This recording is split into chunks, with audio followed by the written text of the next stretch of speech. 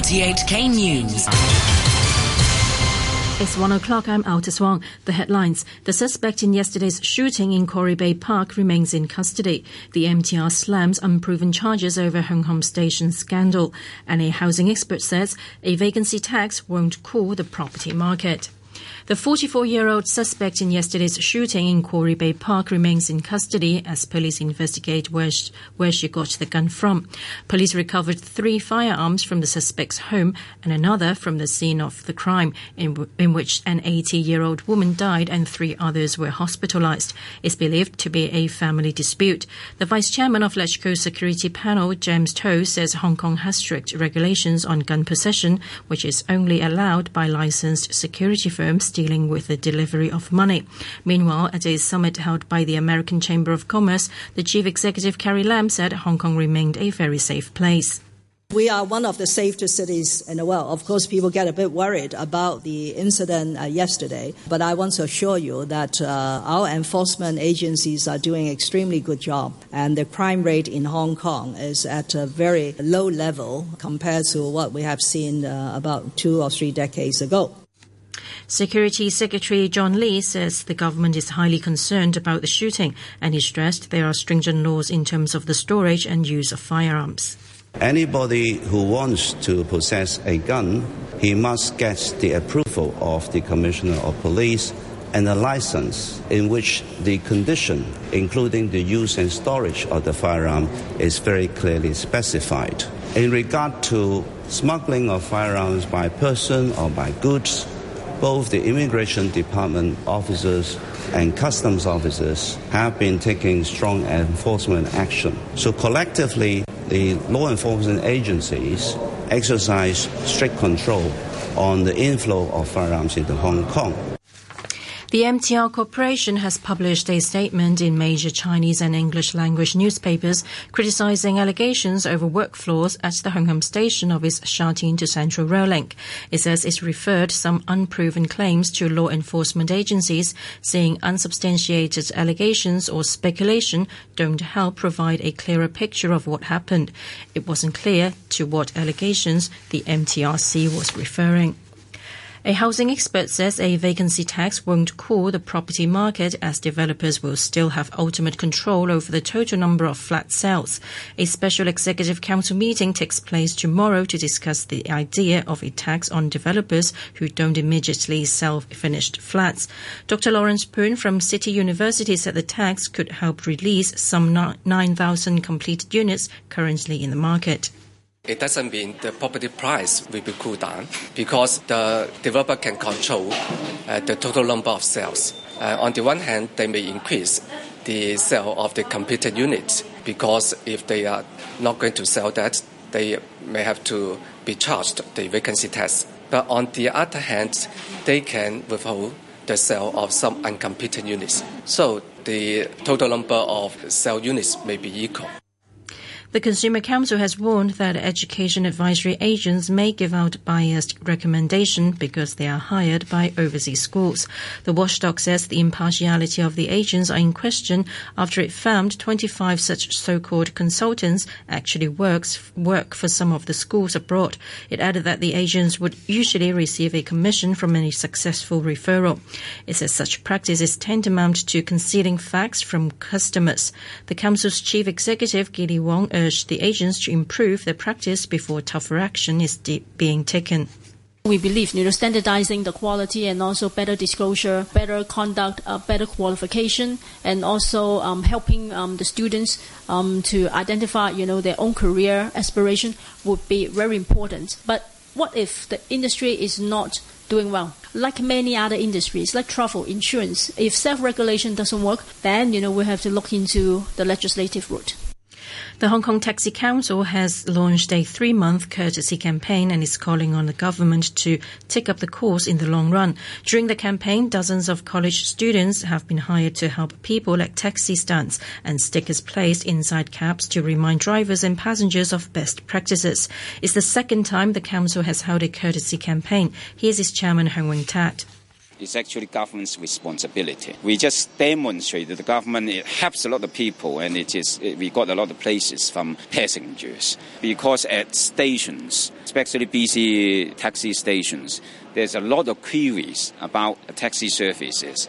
As you know, that there are a lot of taxis, they wait there, they don't take up passengers. The passenger asks why they don't take up passengers. They may launch complaints. And then passengers queue up for a long time and cannot get a taxi. Or passengers who may just take a very short journey because they don't know where is the destination. Political analyst Joseph Chang says the former Health Secretary Koh Eng Man has a good chance of winning an upcoming Letchko by-election if he decides to run. The poll on November the 25th in Kowloon West will fill the seat held by Democracy Groundworks' Lau Siu Lai, who was disqualified for her behaviour during the swearing-in ceremony. Ms. Lau has said if she's barred from contesting the by-election, she'll back an pan-Democrat Lee Cheuk-yam. But Mr. Chang says the Democracy camp may find it difficult to mobilise his supporters. The pro-establishment camp is very ambitious. It would certainly like to win the seat with a very strong candidate like Koh Eng Man. I do believe that there is a good chance even for Mr. Goh to win the seat if he so decides to run. He certainly has a good image and a good record of service. And in a kind of situation of single-member constituency by-election, it is a bit difficult for the pro-democracy camp to engage in effective mobilization. Mr. Chang also says it's absurd to allow a proxy vote system in district councils. Yesterday, Sam Shui Po district councillors voted to bar members from casting proxy votes when they're absent, although the practice still takes place in 12 of Hong Kong's 18 district councils. Mr. Chang says proxy votes aren't allowed in Hong Kong's legislature, nor in various government statutory bodies or advisory committees. The whole idea is that you have to attend the meetings, you have to listen to the views expressed by both sides, as well as the information, arguments presented by relevant government officials and other organizations concerned. So it is rather absurd to have proxy votes in the voting processes in the district councils. President Trump has celebrated the Supreme Court decision to back one of his key initiatives, a travel ban targeting 5 Muslim-majority countries. Speaking at the White House, he said in an era of worldwide terrorism, we have to be tough and we have to be safe. This is a great victory for our Constitution. We have to be tough and we have to be safe and we have to be secure. At a minimum, we have to make sure that we vet people coming into the country. We know who's coming in. We know where they're coming from. We just have to know who's coming here. The ruling shows that all of the attacks from the media and the Democrat politicians are wrong, and they turned out to be very wrong. There's been a tough warning for potential illegal migrants from Mr. Trump's vice president. Mike Pence said Central American citizens shouldn't risk their lives by trying to cross illegally into the U.S. He was speaking in Brazil at the beginning of a Latin American tour. You are our neighbors. We want you and your nations to prosper and thrive across Central America. Don't risk your lives or the lives of your children by trying to come to the United States on a road run by drug smugglers and human traffickers. If you can't come legally, don't come at all. President Macron says 6 EU countries, including France, have agreed to accept a share of more than 230 migrants stranded on a rescue ship in the Mediterranean. Italy and Portugal are among those who have agreed to take those on board from the vessel, the Lifeline. Malta, which had said it would only allow the migrants to land if other EU countries took a quota, has now agreed to let the ship dock. Here's Mr. Macron. So I can confirm that France will be one of the few member states that will pick up people who are on the Lifeline ship today when they arrive in a European port. And French officials are already on their way to Malta to be able to carry out this mission. The campaign group Amnesty International says it has evidence the military in Myanmar had been preparing for an offensive against the Rohingya people. before a series of attacks by Rohingya militants on the security services last August. Matthew Wells of Amnesty said the Burmese military targeted villagers in a coordinated campaign of rape, torture and murder. Our new report is Amnesty's most comprehensive look at the brutal and systematic campaign of violence that the Myanmar military unleashed on the Rohingya population in northern Rakhine State. In a number of villages, we have documented how Myanmar soldiers carried out rape and other sexual violence against Rohingya women and girls. The army has always insisted its operation, which led to the flight of 700,000 people, was a response to a specific terrorist attack.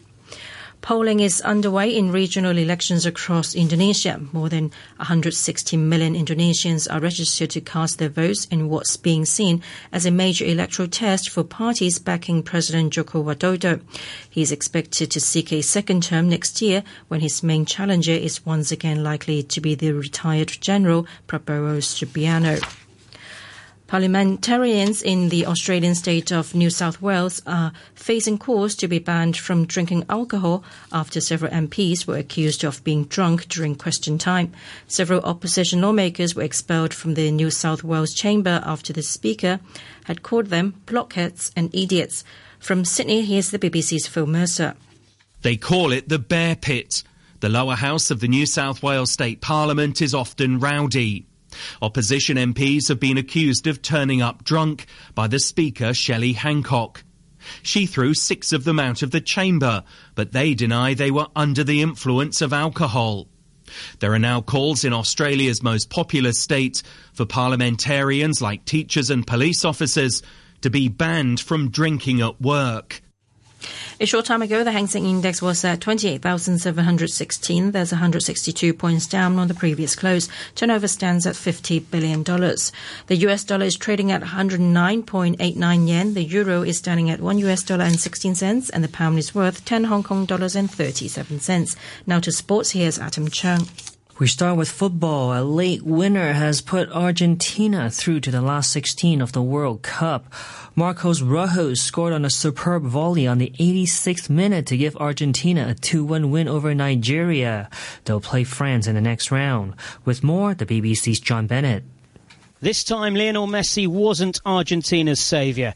With 4 minutes to go, an unlikely hero stepped up from the back. Manchester United defender Marcos Rojo surged into the box to side-foot home a pinpoint cross and send Argentina through. Some Messi magic had got the team off to a flying start when a great first touch, swerve and finish gave them a 1-0 lead on 15 minutes. But after half-time, Nigeria fought back. Javier Mascherano capped a nightmare performance, hauling down Leon Balogun in the box. Victor Moses held his nerve to score the penalty. The African side then had another penalty appeal turned down, and Odion Ighalo missed 2 great chances. But it was Rojo who took his, and under pressure Jorge Sampaoli keeps his job. Croatia beat Iceland 2-1 to complete the group stage with 3 wins and will next face Denmark. France, who had already qualified from Group C, played out a goalless draw with Denmark, who also progressed. Peru knew they were going home but finished their campaign by beating Australia 2-0 for their first win at a World Cup in 40 years. Goals from Andre Carrillo and captain Paulo Guerrero were enough to deny Australia from progressing. The BBC's Phil Mercer believes Australia failed to deliver when it really mattered. Once again, it's been a story of a lack of quality up front and fragility at the back, and perhaps Australia's plight is summed up by the fact that they called on the services in the second half of a 38-year-old striker Tim Cahill playing in his 4th World Cup. Not even he could conjure any sort of fight back. Away from football, Sri Lanka's cricketers have beaten the West Indies by 4 wickets in the 3rd and final test in Barbados to level the series. Set 144 to win, the tourists reached their total for the loss of 6 wickets. Kuso Pereira battled through a painful chest injury to see his side home in partnership with Dhiruvan Perera. It made Sri Lanka the first Asian side to win a test at the famous Kensington Oval. Track cyclist Christina Vogel has been seriously hurt from a crash during training in her native Germany. The reigning Olympic sprint champion suffered a severe spinal injury after a high-speed collision with another cyclist. Vogel was training for the German Grand Prix, which starts on Friday. She also had a serious accident in 2009 that left her in a coma for 2 days. She then returned 3 years later to win gold in the team sprint at the London Olympics. And that's your look at sports. Adam Jung there, and that's the news from RTHK.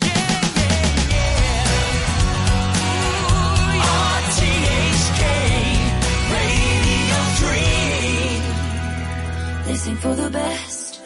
My reputation's never been worse, so you must like me for me. We can't make any promises now, can we, babe? But you can make me dream. Dive bar on the east side, where you at? Phone lights at my nightstand in the black. Come here, you can meet me in the back. Dark jeans and your Nikes, look at you. Oh damn, never seen that color blue. Just think of the fun things we could do. 'Cause I like you. They sing for the best. My reputation's never been worse, so you must like me for me.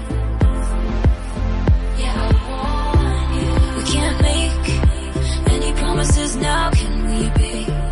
But you can make me dream. Is it cool that I said all that? Is it chill that you're in my head? 'Cause I know that it's delicate. Is it cool that I said all that? Is it too soon to do this yet? 'Cause I know that it's delicate. Isn't it, isn't it?